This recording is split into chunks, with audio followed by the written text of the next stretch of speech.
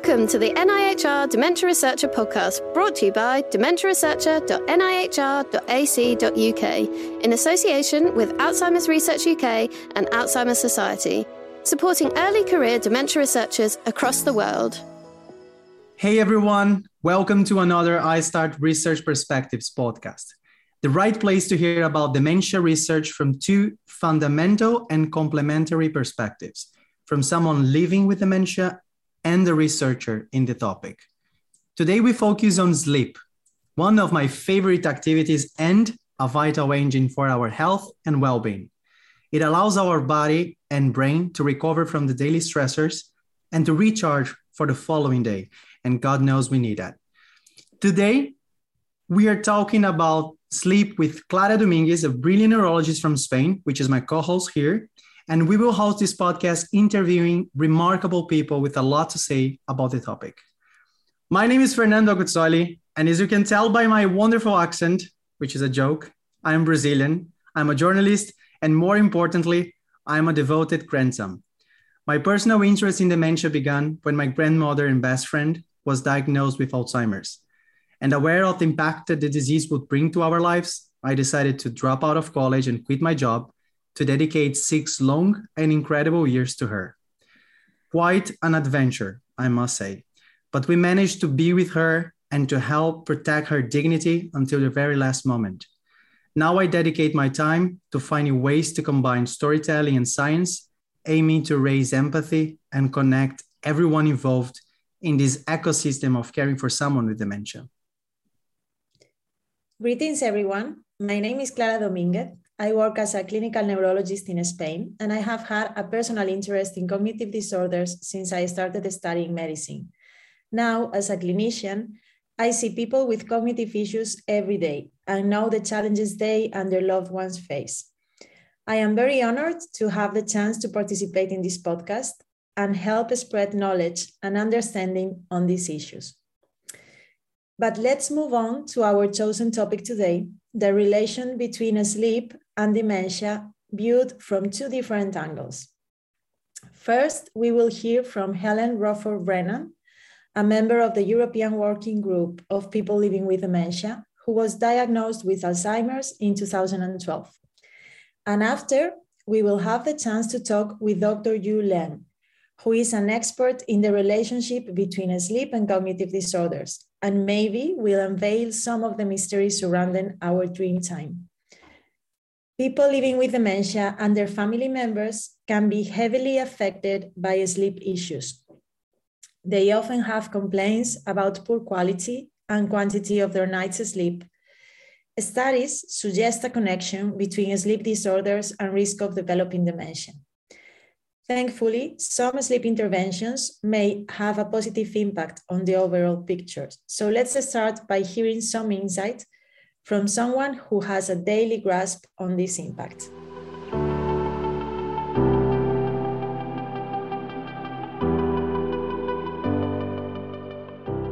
Helen, welcome to this virtual room. And I must say, I am a fan of yours. I had the opportunity to hear a powerful testimony from you while the pre-pandemic world allowed face-to-face meetings. I was in Ireland, in GBHI. I was a fellow there. This happened at Trinity College in Dublin. But for those who haven't had the same luck, could you quickly introduce yourself, please? Yeah, I'm Helen Rochford-Brennan. I live in Sligo in the beautiful northwest of Ireland. I was diagnosed in 2012 after a 5-year battle of trying to find out whether I did or whether I didn't have the disease of the brain disease of Alzheimer's, which I was diagnosed with. I became, after maybe 8 or 9 months, I realized there wasn't really back then very much of a pathway of care or anywhere for me to go and get some information of how to live with this illness. And so I was lucky enough to have a nurse give me a contact at Trinity College, Professor Ian Robinson, who was carrying out research in cognitive rehabilitative therapy. And I was delighted to be able to participate in that research because it led me to the Alzheimer's Society of Ireland and the newly formed Irish Dementia Working Group. And from very shortly thereafter, I became chair of that group and subsequently became a member of the European Working Group of People with Dementia. I was vice chair for 4 years and chair for 4 years. So I'm delighted to be part of that great organization. And I think I do work all over the world. I have participated in loads of research with various different bodies, and I also collaborate with EU Mental Health. We do a lot of work with the European Parliament, and I also collaborate with the World Health Organization on their knowledge exchange program. So I'm a very active citizen, but my main thing is that from the very beginning is that I realized my rights were violated and that there was nowhere for me to go. And that is why I really wanted to try and make change. So that's my motivation. My motivation is that the rights of all people with whatever kind of dementia they have are upheld. And I suppose I want my legacy to be that I've done everything in my power to ensure that the people that are diagnosed after me have a much better quality of life. What a wonderful journey, Helen, because you are influencing policies, not just locally, but influencing how voice of people living this day by day can influence positively the others and how society perceives this diagnosis. And looking back, Helen, what was your sleep like prior to your symptoms and the diagnosis? Like a log. I was a really busy person, I suppose, in my life. I was a very active citizen, apart from a full-time worker, and also I was, I should say from the beginning, I was a wife to Sean. He passed away last year, and I'm a mother to Martin. And so I really was very active, and I was very active in my community. And I have always been an active citizen wherever I have lived, because I think it's really important that we contribute to society. And so I slept well. And then I was diagnosed. And when I was diagnosed, I didn't realize why I wasn't able to sleep and why I am not able to sleep. It's current. So all these years later, you know, I still have the same pattern of not being able to sleep. And so then I had to try and find out for myself, because there was nobody for me to go to tell me, well, this is all part of the illness. So eventually, Sean and myself were at my consultant, and Sean talked about that I wasn't sleeping, and you know, I'd go to bed at 12 o'clock, wake up at 2, maybe stay awake from 2 to 4. I'd get up, of course, and interrupt the whole house. And so it was really, I was so tired, I was so fatigued, I was so exhausted that when we talked to the doctor, I said, oh, you know, that's all part of the illness. That's all part of the illness. So that might have been 2 years after I was diagnosed that I realized that it was all part and parcel of Alzheimer's. And that, Fernando, was a bit of a shock, that I had to think about that maybe this is going to be life from here on. And the other thing was that I suppose I look back at my life and I think about being lucky that I could have slept for so long without sleep interruptions, and then to realize that this illness was going to rob me of that too. It was bad enough to rob you of your ability to remember, which is my problem is short-term memory. So then you have to learn to deal with it. So there wasn't a lot we could really do other than try and seek out advice, and Dr. Google became the main place to look. I tried some of the things, you know, not having caffeine late. I drink decaf tea if I have to in the evening time, avoiding alcohol, and avoiding any stimulant. So to try and see if I could help me to sleep. And I'm afraid all to no avail.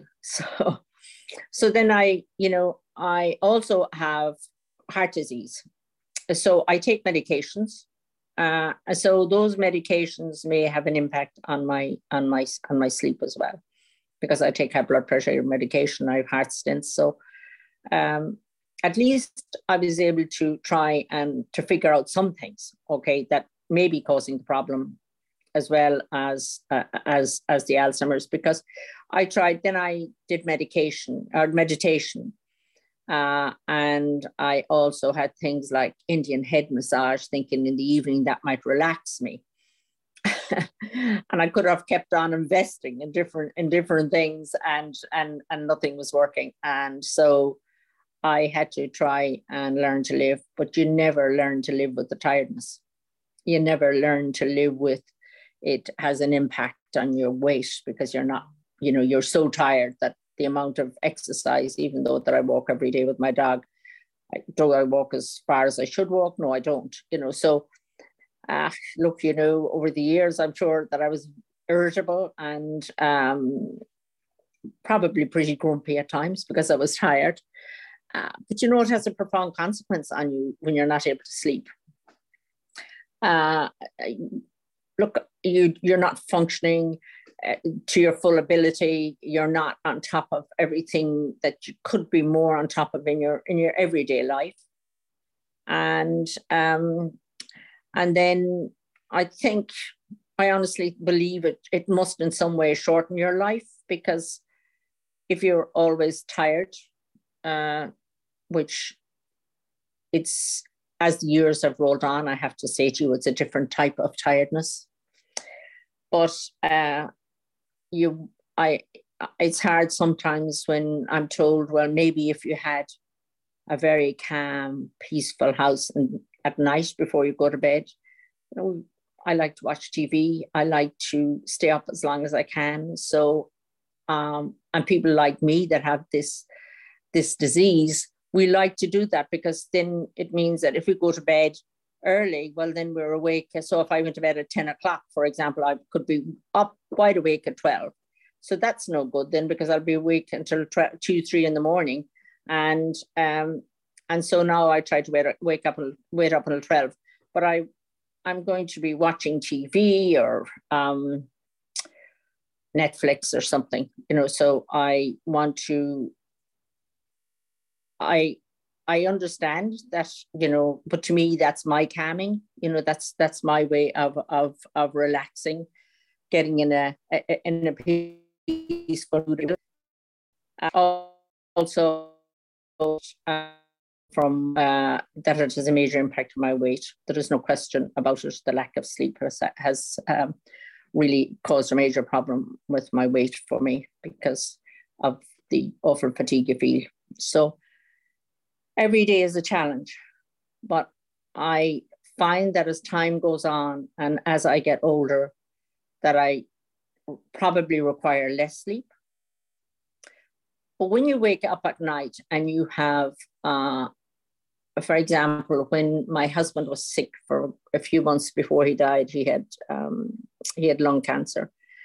And so once I'd wake up and I was thinking about rectifying everything in the world, setting all the rights of people with dementia to right, pardon the pun, but I found that then it was all about dying. Everything was about death and dying. And no matter how I tried to close my eyes and meditate, and I got apps. I got the Calm app to try and see if that would calm me. And I would listen to the app. And a few minutes later, then the problem I would have, I doze off, and within a very short time, I was awake again. And so people like me, we have this absolutely that suffer from sleep deprivation. Nothing at times will work, especially in a time of when you have a crisis and you have anxiety, because for people with Alzheimer's, stress causes anxiety, and anxiety brings with it some real challenges. And please believe me, it brings with it some real challenges. And so one of the greatest challenges, of course, is that you're not really able to sleep at all for that period of time, that you're going through all that stress and grief. And then as I return to somewhat normal life, it's again, you're waking up and, it seems to be the most ridiculous things that you think about when you wake up. And when you wake up, everything becomes a crisis, but they're not a crisis. They're actually nothing on the whole scale of my life. They're probably nothing, but by the time I get back to sleep, I can be rest assured of one thing, that there will be totally exasperation, because that's all I can think about in that here and now. So sleeping isn't, the lack of sleep is, it's daunting, it's daunting to live with. And I've tried all kinds of meditation. I've tried all kinds of apps to try and help me to relax and to deal with it. And I find most nights that it's easier for me to get up at, say, for example, last night, I went to bed hoping to sleep after a very long day in our parliament yesterday, which is a 3-hour drive from here. And I found myself going to bed at midnight and waking up again at 2:20. And the only thing I can do at that point is to get up, because I just have to get out of bed. And so I get up and I make myself a cup of decaf tea. And then I try to get back to sleep again. And it might take a while, but that's routine. That's routine. That's how life is. And every Calm app that I've tried, I've tried melatonin. I think over the years, I honestly have tried everything I possibly can. The one thing I have not tried, and I will not try, is sleep medication, because sleep medication has a further impact on our brain and our brain functioning. And of course, I want to keep my brain functioning to the best of its ability on a daily basis. And one of the things that I found early on that this was not a really good idea, and I was delighted that my consultant advised me on this. Helen, that was a powerful testimony. I hope we could have more time and go deeper in the subject. I myself created a fun page on a social media to share my day-by-day supporting my grandma going through Alzheimer's. And most of these strategies that you used yourself in your day-by-day and that you had to discover by your own, I also discovered living the day-by-day of Alzheimer's with my grandma. And I shared with a community around 120,000 families that were following us. And I was receiving back other strategies to deal and to cope with sleep issues or with other things in our routine that we were facing a little bit of some challenges. And this was very helpful. I do want to ask you before we finish here, because as you know, the audience here are mainly early career researchers. And do you have any message or question for them? Well, the message I have for early career researchers is don't ever be afraid to ask us a question. One of the things that I have discovered over the years for early researchers is that they are not fully aware of the illness, and that is fully acceptable. And so they get a bit of a shock when they find out that we can laugh and we can talk and we can have lots of fun and we can give them loads of information. So I want them to understand that we still have loads of joy and laughter in our lives. And we want them to never be afraid to ask a question. And to have your questions, if you have never, no matter what the question is, and you may find that, oh God, maybe this is a simple question, or maybe I shouldn't ask that question. Don't think twice. Just ask the question. And if you're concerned about asking questions, you can always say, well, I'm not sure if I could ask this, but do you mind if I ask it? And we want to help researchers because we want to engage. I have never met somebody that's involved in advocacy. And can I say, I do want to say that advocacy is not for everybody, because you have to remember, we see the death and destruction along the way of what Alzheimer's does to our colleagues. So but we keep going, and we're in that space because we want to be in that space, and we want to help researchers because, as I said, there is no cure, there is no 100% diagnosis.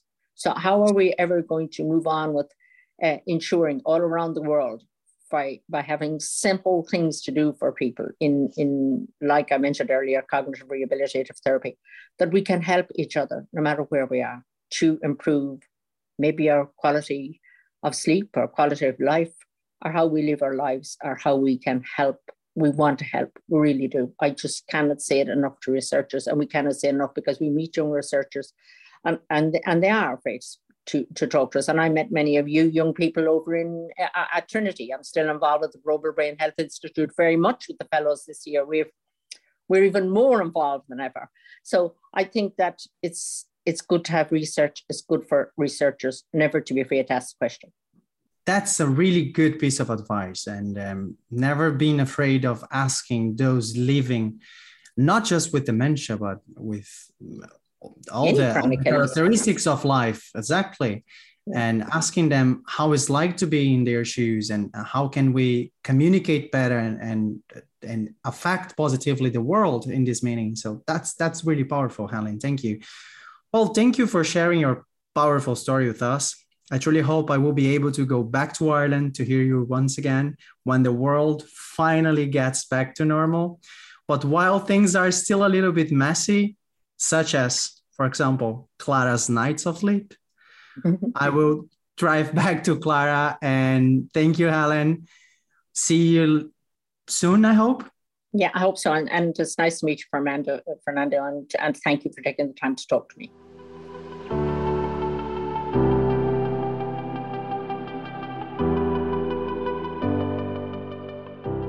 It has been amazing to hear Helen's story, and it really gave us an idea of how important sleep is and how tricky it gets for people living with dementia, and also how much we may miss it if it starts to be disrupted. And I actually think Fernando knows a lot about disrupted sleep, although I think in his case it's voluntary. I normally do not get 8 hours of sleep, and adults on average need between 7 and 9 hours of sleep daily for health benefits. Short sleep has been related with negative mindsets, depression, anxiety, but also, and more important for the aim of this podcast, lower cognitive functioning.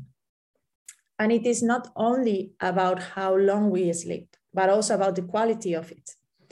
Lack of sleep or disturbances during sleep are risk factors for dementia. For example, people suffering sleep apnea have been shown to have a 1.6 higher relative risk of developing dementia. And then not only that, but as we heard from Helen, sleep disturbances are commonly reported by both patients and caregivers. So let's see what science has to say about that. We have the honor to invite Dr. Yu Leng, who is an internationally trained epidemiologist. Yu is interested in studying the link between sleep and neurodegeneration in older adults and is currently developing her research at UCSF. Yu, can you tell us a little more about your work? Sure. Thank you, Clara, for that introduction. So my name is Yue, and I was trained as an epidemiologist. And currently my work is focused on the relationship between different sleep disturbances and in relation to degenerative diseases such as Alzheimer's and Parkinson's disease in older adults. So part of my work is trying to figure out how our daily sleep and also circadian patterns could potentially influence our risk of developing Alzheimer's or influence cognition. And another part is kind of trying to develop intervention studies and trying to use non-pharmacological behavioral interventions to help improve people's sleep with the ultimate goal of improving their cognition and maybe even preventing Alzheimer's. Thanks. That seems amazing and super interesting. So now that we have just heard from Helen about her personal experience of how living with Alzheimer's has affected her sleep, and you briefly explain a little more about how common sleep problems are amongst people living with dementia. Sure. We know that we already know is that sleep disturbances are indeed very common in older adults living with dementia. And they can also suffer from a range of sleep disorders. For example, people living with Alzheimer's, many of them can suffer from a symptom called sundowning, which refers to a state of confusion occurring in the late afternoon and spanning into the night. And it can cause a variety of behaviors such as confusion, anxiety, aggression, or ignoring directions. So that's kind of a very common sleep disorder happening in Alzheimer's disease patients. Another common sleep disorder in patients with dementia is called REM sleep behavior disorder, also known as RBD. So this is a sleep disorder in which people usually physically act out vivid, often unpleasant dreams with vocal sounds and sudden, often violent arm and leg movements during rapid eye movement sleep. So this is why this can be very common in patients with Lewy body dementia because of the specific pathological influences of the disease. In these patients, in general, in patients living with dementia, prevalence of sleep disturbances can range from 20 to even 50 or 60%. So it is very common. And many patients even report more than one sleep disorders. And also we know that sleep disordered breathing or sleep apnea can be very common in patients living with all kinds of all types of dementia. So that is very common as well. Thank you, Yu. So let's move now to the pre-symptomatic or before diagnosis time. And we are all interested in prevention, right? And we hear a lot about how good habits regarding exercise, food, or social networks can reduce our risk of dementia. So how strong is the evidence that poor quality sleep or sleep disorders are also risk factors for dementia? We have actually done a number of studies that have shown that a range of sleep disorders or unfavorable sleep patterns could influence a risk of dementia. For example, many studies have found an U-shaped relationship between sleep duration and risk of dementia, in that both short and long sleep duration, for example, less than 6 hours or more than 9 hours of sleep per night could contribute to increased risk of dementia. And many other studies have looked at insomnia, which can be difficulty falling asleep or staying asleep. And they have found that insomnia has been linked to risk of dementia as well. And also we have looked at people living with sleep apnea. And actually in a meta-analysis we looked at over 1 million population, and we found that those living with a sleep apnea, they had, I think it was over 20% increased risk of developing dementia. Their executive function is particularly influenced. Thank you. That's very, those are high numbers. But why is that? Why might sleep influence our risk for dementia? What is the mechanism behind? So indeed, kind of for the past 10 years or so, many studies have looked at the mechanisms underlying the relationship between poor sleep quality and risk of Alzheimer's. And some of these animal studies, they have used mice models and found that sleep plays a really important role in clearing out beta amyloid, which we know as a very important Alzheimer's related protein out of the brain. And they have also shown that after kind of introducing sleep deprivation in the mice, they also see that elevated brain amyloid in the brain.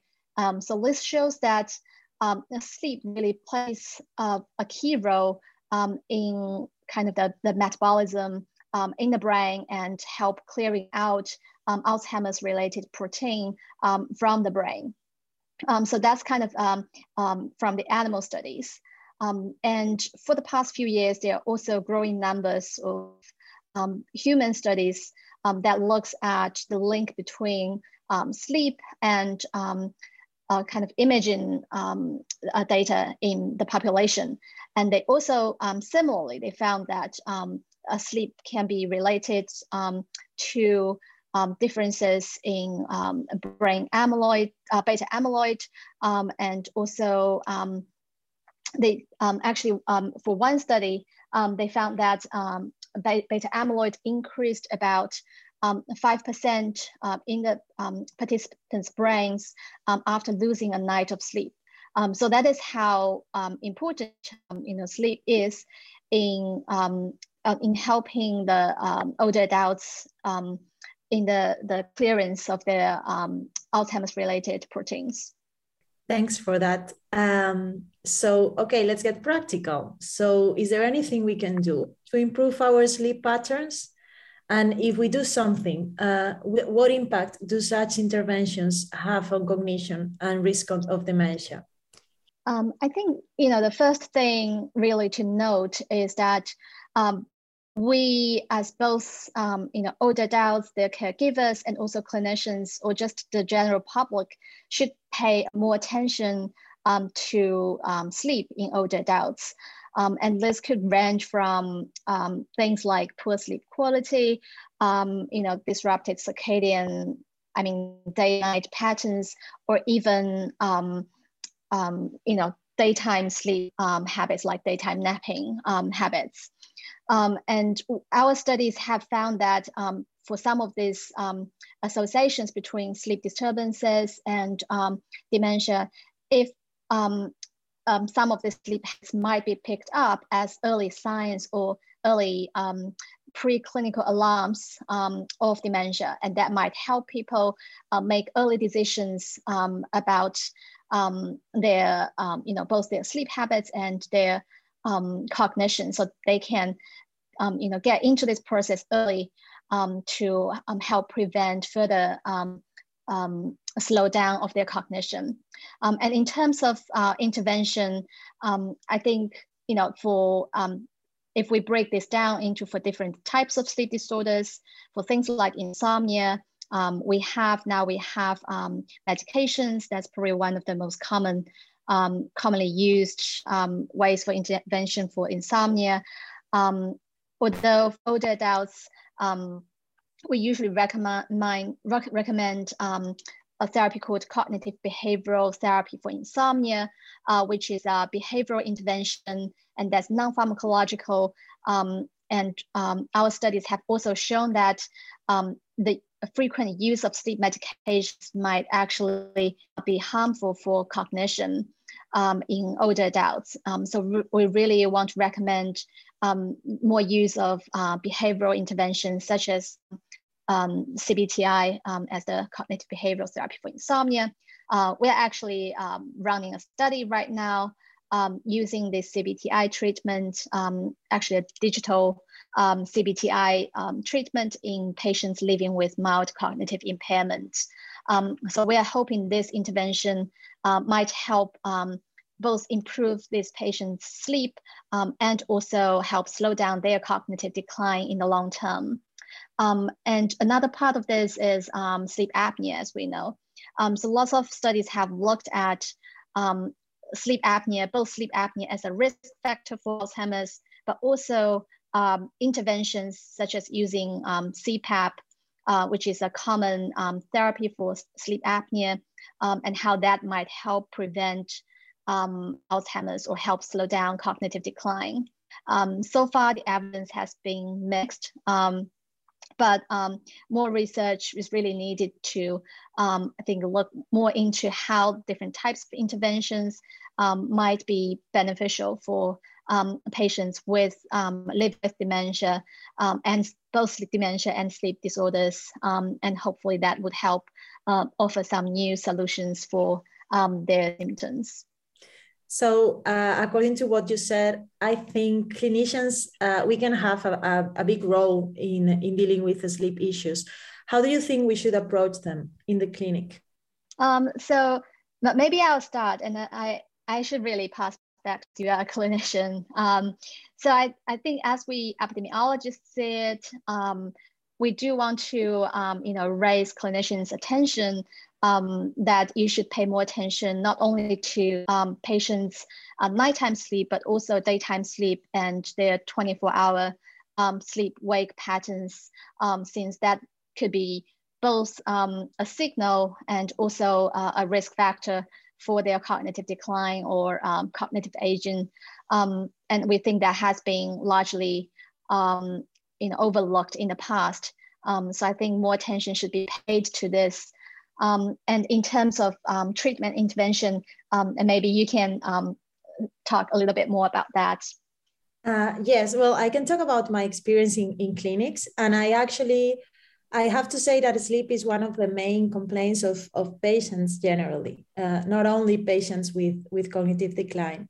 I think we should pay, as you said, much more attention to sleep problems. They should be on our radar for all kind of physicians, but even more for neurologists. So I think it's very important to devote enough time to the interview about sleep.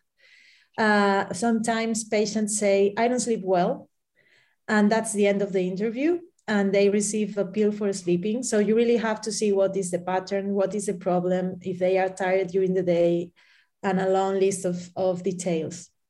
I think we also should have more access or ask for more sleep studies, because I think they are very important and give us important clues about diagnosis. And then we should be very careful with medications. Thank you so much, Dr. Leng. It has been amazing to hear you talk about this topic, and I'm sure it has also been very informative for our listeners. That will bring today's episode to a close. So thank you both, Helen and you. And that's it for today. So if you would like to be kept informed about the latest research about advances in this field, why not join iStart's professional interest area for sleep and circadian rhythms, and then visit our website for more information. Thank you so much, everyone. Bye. Brought to you by dementiaresearcher.nihr.ac.uk in association with Alzheimer's Research UK and Alzheimer's Society, supporting early career dementia researchers across the world.